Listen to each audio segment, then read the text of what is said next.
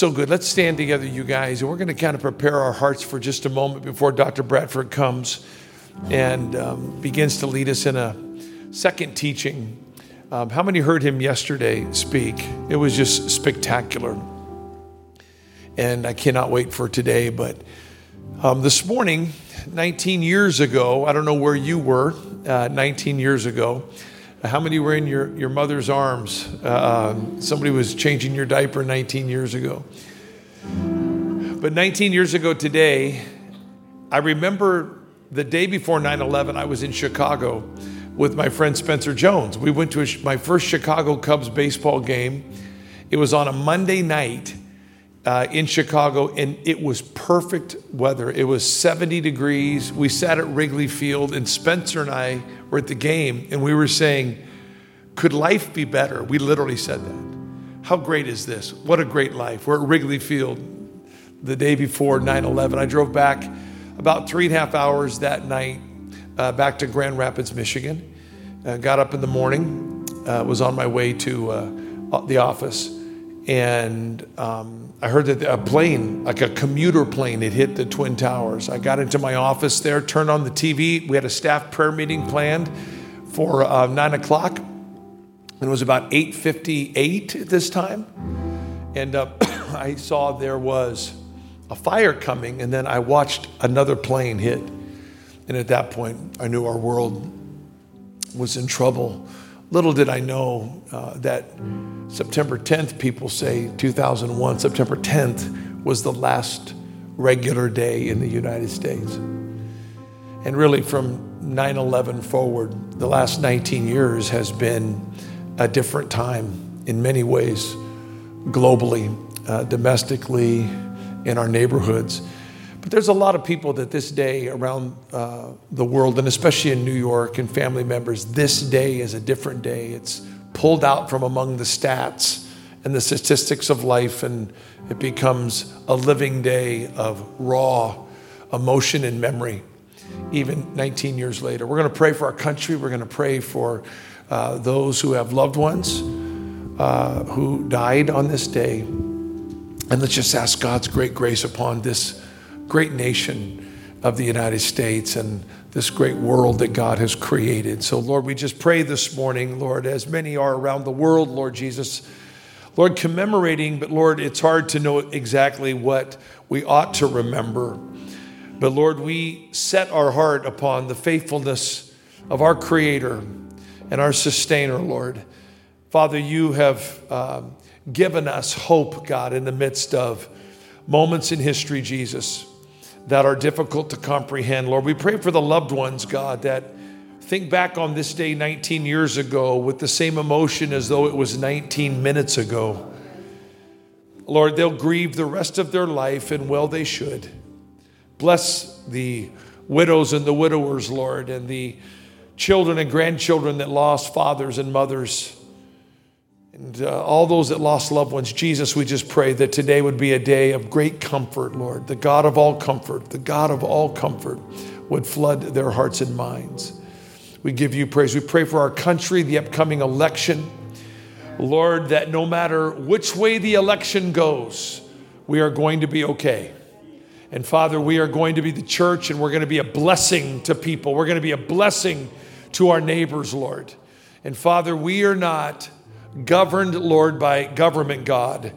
And Lord, in the sense that our spiritual life, Lord, our inner life, God, the part that is happy is the man cannot be touched by outward circumstances, Lord. We just prayed, Lord, over Minneapolis. We pray over our country, Lord, that you would bring great revival. And all the aspirations of this great nation, Lord, could be fully realized, Jesus. Father, help us in these days, Lord, to be a blessing to our neighbor and to be a blessing to those around us, God. We give you praise and honor in Jesus' mighty name. Amen and amen. You can be seated. It's our honor to welcome back one of our dear friends that we learned yesterday was married in this room to the woman he is sitting next to, and that's a good thing. And we are so blessed to have Dr. Jim Bradford. Can we welcome Dr. Bradford back to North Central University?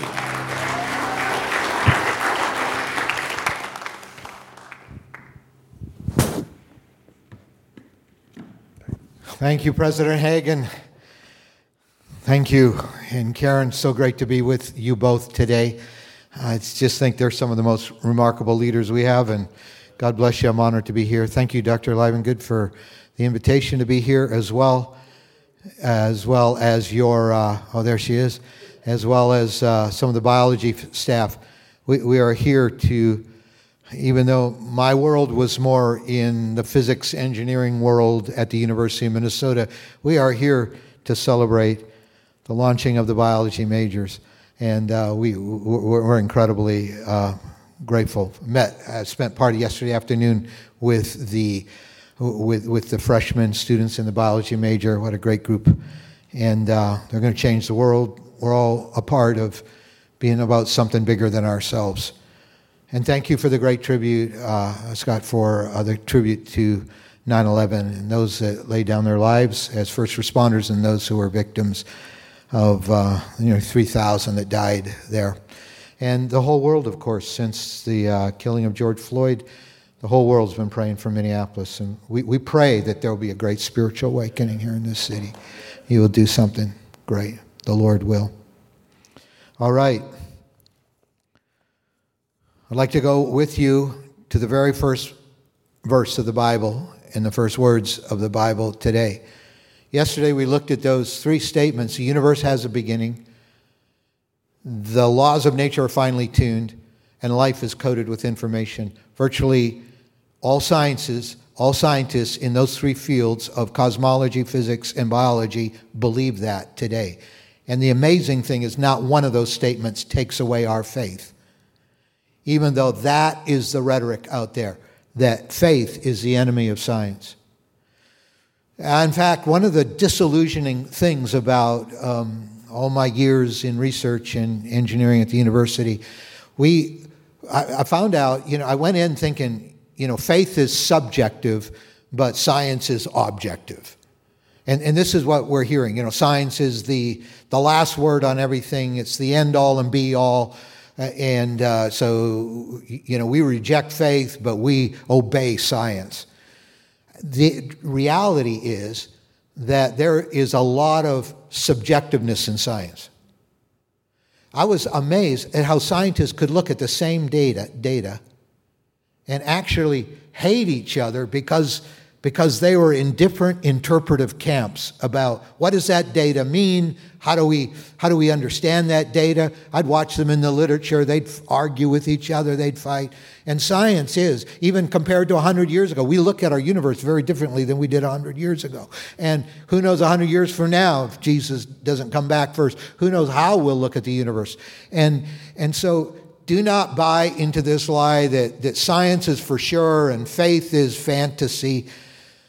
Theology is the study of Scripture. Science is the study of nature, and both of those studies are interpretive, but Scripture and nature are infallible. Because God's responsible for nature, He's responsible for Scripture.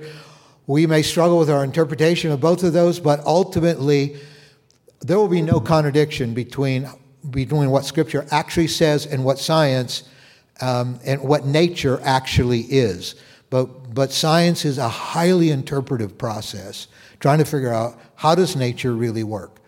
And so don't swallow this lie that you can't be curious and even engaged in the scientific enterprises and also be a person of faith. That's roughly where we were yesterday.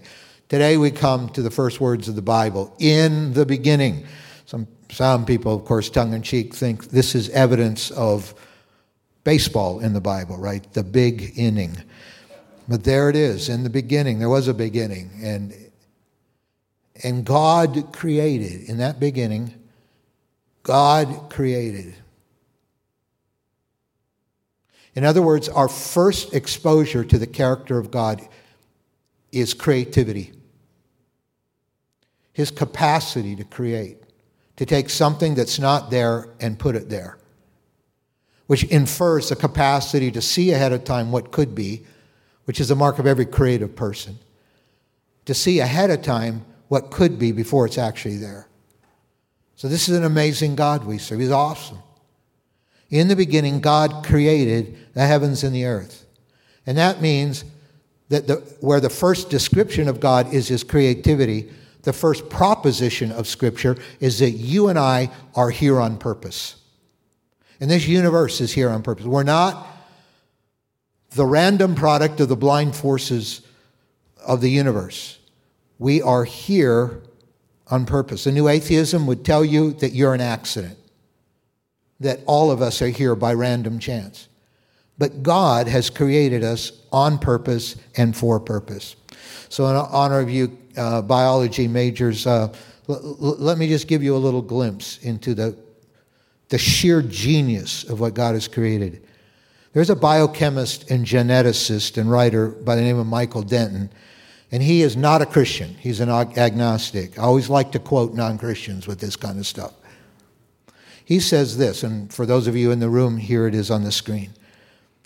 To grasp the reality of life, as it's been revealed by molecular biology, we must magnify a cell by 1,000 million times until it's 20 kilometers in diameter and resembles a giant airship large enough to cover a great city like London or New York.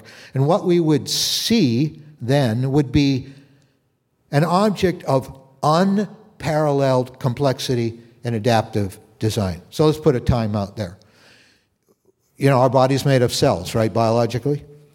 If you're an average-sized person, you have, conservatively speaking, at least 10 trillion with the T cells in your body. I mean, a trillion is almost an unimaginably large number. You have 10 trillion, some estimates up to 30 trillion cells in your body. He said, let's just take 1/10 trillionth of you, and let's blow it up until it's 12.5 miles wide, and it's like a big spaceship hovering over a huge city like Los Angeles, like New York or London. He said, what we would see, and the reason you blow it up is to see a cell in its, what he calls, unparalleled complexity and adaptive design. And here's how he begins to describe what we would see if 1/10 trillionth of your body was blown up 12.5 miles wide. On the surface of the cell, we would see millions of openings, like the ports of a vast spaceship, opening and closing to allow a continual stream of materials to flow in and out of it. And if we were to kind of go into one of those openings, into the interior of the cell, if we were to go into one of those openings, we would find ourselves in a world of supreme technology and bewildering complexity. This is 1/10 trillionth of your body. He goes on to say, and get this, for somebody who's not a Christian, doesn't believe in a creator God, it is the sheer universality of perfection. The fact that everywhere we look, to whatever depth we look, we find an elegance and an ingenuity of an absolutely, and look at the word he throws in, transcending quality, which so mitigates against the idea of chance. Phew. Well, can you say amen to an agnostic? That's exactly the genius of our Creator God. And then the astronomer and mathematician Fred Hoyle, who's quite famous in the 20th century, from Cambridge University. He actually is an atheist, and his science at least led him not to Christianity as we know it, but some acknowledgement there may be something beyond us. He's an astronomer and mathematician, and he calculated the odds, and this statement's on the screen for you.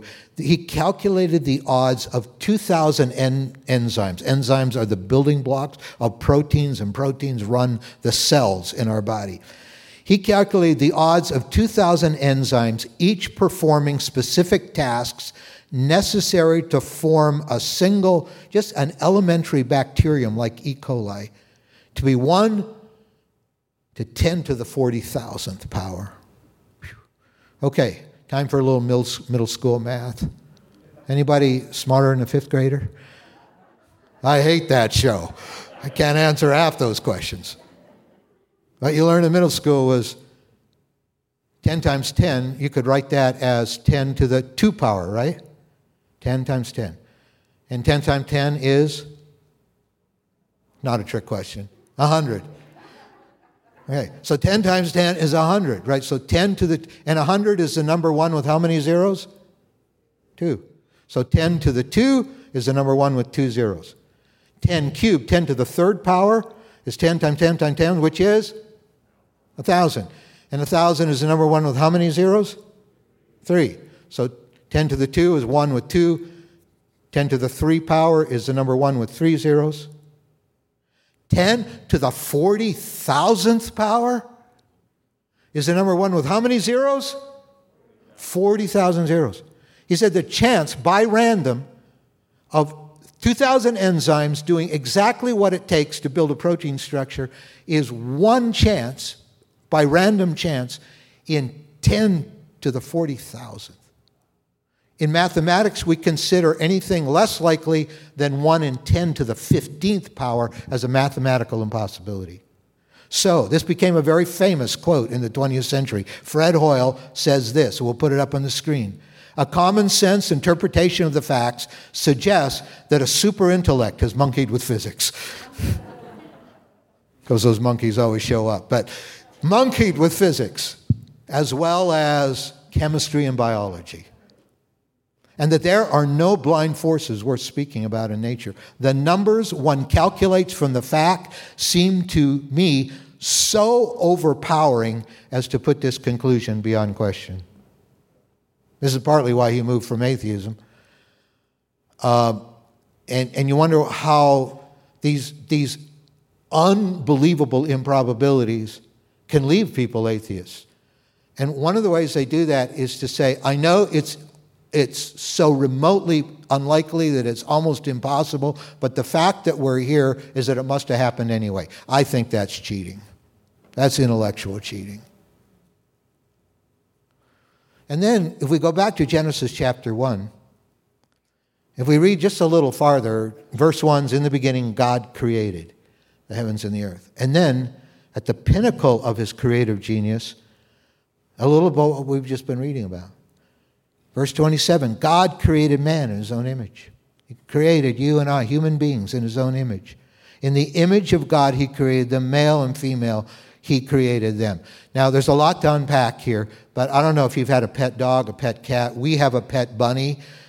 The purpose of whose existence kind of fails me. I don't seem to be a purposeless life. And this bunny and I have never bonded, ever. But there is something that's true of my wife and I, who loves the bunny. There's something true of my wife and I that's not true of our pet bunny or your pet dog. And that's that we were uniquely created in God's image. And that our bodies are the temple of the Holy Spirit. And this means that because God created us, it means more than he's a genius. It means that there's something unique about you and me that is of incredible value. And that value is not rooted in your personality. That value is not rooted in how much money you have in the bank. That value is not determined by the prevailing prejudices of the majority or by some tyrannical dictator who's going to decide whether you have value or not. I want to tell you there's only one thing. There's only one thing about you that nobody, no human being can take away from you. You've been created in the image of God, and you have immense value in his sight. This is it. And we're trying to make a case for universal human rights, and yet our culture has rejected universal truth.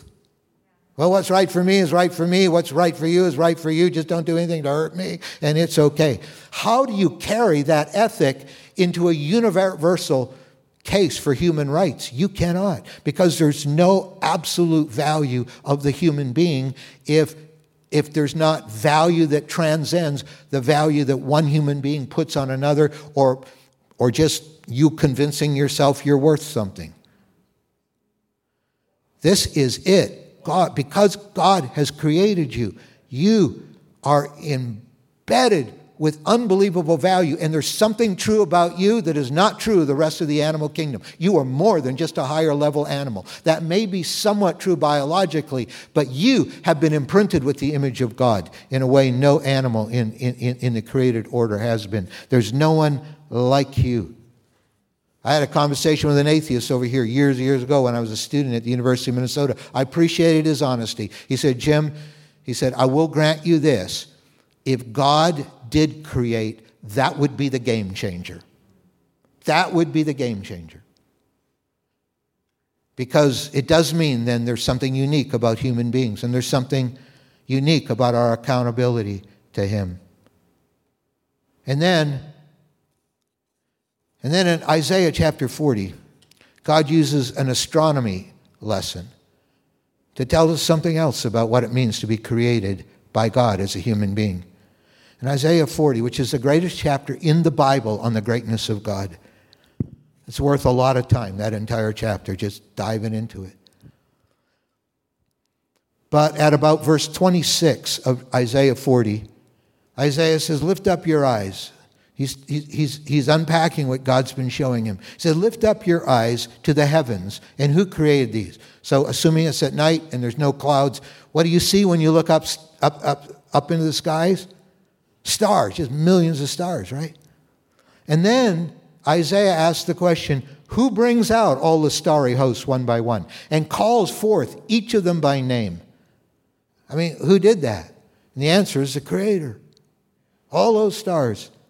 And look, He named every one of them.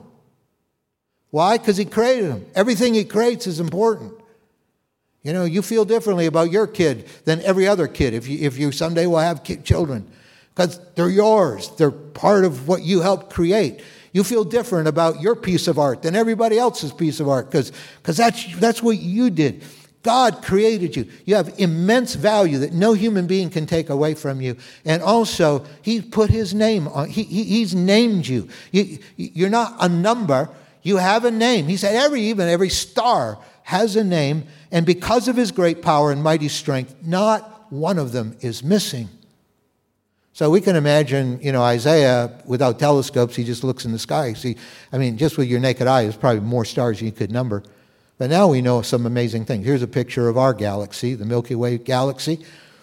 This is, of course, an artist's rendition. Nobody's been outside of our galaxy to get this shot on their iPhone. But you'll notice from the middle, about halfway down on one of the spiral arms, is Earth. We're right there around one of the stars, Sun. It's an amazing galaxy. And to understand how many stars are in our galaxy, you need to understand something about the speed of light. All right, ready for a little physics lesson? The speed of light is 186,000 miles per second. Our cars may be able to go 80 or 90 miles per hour, but light is 186,000 miles per second. If you get on a plane in Minneapolis and say fly to Tokyo, it would probably take you 10, 12 hours. But light circles the entire globe 7.5 times in every 1 second. It's blazing fast, to say the least. So our Milky Way galaxy, if we were to go, start on the left, go across the middle to the right, if you go to one side of our galaxy to the other at the speed of light, it would take you 100,000 years at 7.5 times around the world every second. It take you 100,000 years. That means our galaxy is big enough for, we think, conservatively speaking, 200 billion with the B stars in our galaxy alone. And then we have a neighbor. Our largest galaxy neighbor in the universe is Andromeda. What a beautiful galaxy that is. You have maybe, as I have, maybe seen Andromeda through an amateur telescope. That's our nearest galaxy neighbor, another beautiful spiral ring galaxy with billions more stars. And it would take you 2.5 million years at the speed of light to get to our nearest neighbor. This starts giving you a headache. And that's our nearest galaxy neighbor. And then the third picture is what we call a Hubble deep field picture. You go, oh, more stars. Well, every one of those points of light is another galaxy, like Andromeda and Milky Way. That's one thin sliver of the night sky. There's probably 10,000 galaxies in that little sliver of the night sky alone. Unbelievable. And look what God says to Isaiah. He said, first of all, I've named every star. And because of my great power and mighty strength, not one of them is missing. Because I'm that awesome and that big. And I'm that great, and I created them all. They belong to me. And I'm not going to lose track of any of them. And so here's the great news. Here's the amazing news. That not only, because you're created by God, not only do you have value that no human being can take away from you, but God can never lose track of you. And that's why in the very next verse, God asks the ultimate, so what was that you were saying question? Because in the next verse, verse 27, so why do you complain, Jacob? Why do you say, Israel, my way is hidden from the Lord, and my cause is disregarded by my God? I mean, have you ever felt that way? Like God's sort of forgotten your name and lost your address. Like, where are you, God? All of us go through times like that. But we can't think emotionally about our lives. We've got to think theologically about our lives. The fact is, God created you. So not only do you have immense value that nobody can take away from you, but God can never lose track of you. Look, there's no such things as insignificance in the sight of God, because God has created you. You may feel just one of 7.5 billion people on the face of the earth, but God knows your name, and He can never lose track of you because He's the creator. And here's the thing I really love. It's the next verse, verse 27, verse 28, where it says, the Lord is the everlasting God, the creator, capital C. He's the creator of the ends of the earth, and He will not grow tired or weary. So here's what, because of Genesis 1:1, we've been created. In Genesis 1:27, we've been created in the image of God. It means that you have value no human being can take away from you. It means that God can never lose track of you. And thank God for this. It means you can never wear Him out. He's too big. I don't know, I've had a lot of people tell me over the years, oh, Pastor, I feel guilty when I pray for myself because God's got so many people to worry about. Well, first of all, I got over that false guilt long ago.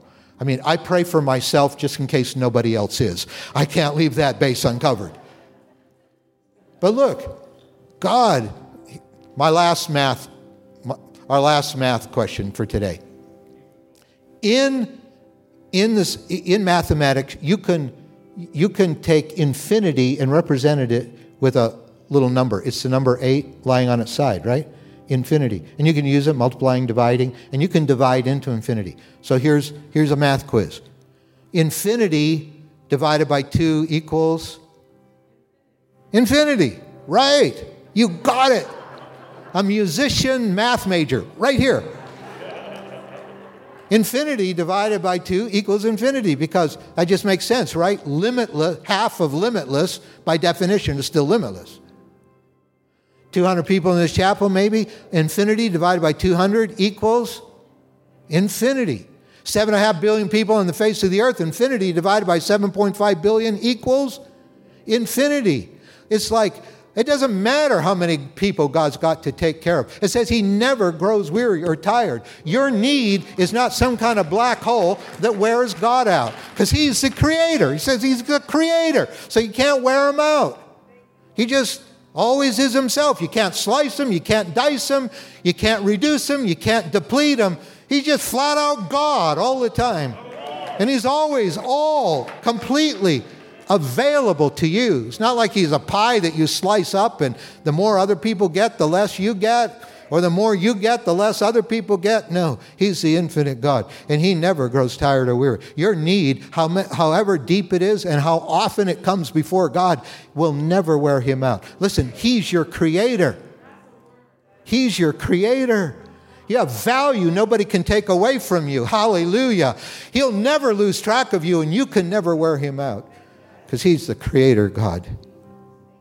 And that's why it stuns me in 2 Corinthians 5, verse 17. Paul writes, therefore, if anyone is in Christ, he is a new creation. What an interesting word for him to use. He marshals Genesis 1:1. He marshals the might and power and awesomeness and limitness of a great creator God. And he says, when you come to Jesus, who created the heavens and the earth, that same creative genius is starting to recreate you from the inside out. You're not just God's renovation project. You're a new creation. The old is gone, the new has come, and He is Lord of heaven and earth. Hallelujah. Will you stand with me? Will you just lift your voice and praise Him right now? Thank you, Jesus. Thank you, Jesus. Thank you, Jesus. You're the mighty God. We honor you and we praise you, Lord. Hallelujah. No one is like you, Lord God. We praise you and bless you today. Hallelujah. Hallelujah, Jesus. Hallelujah, Lord.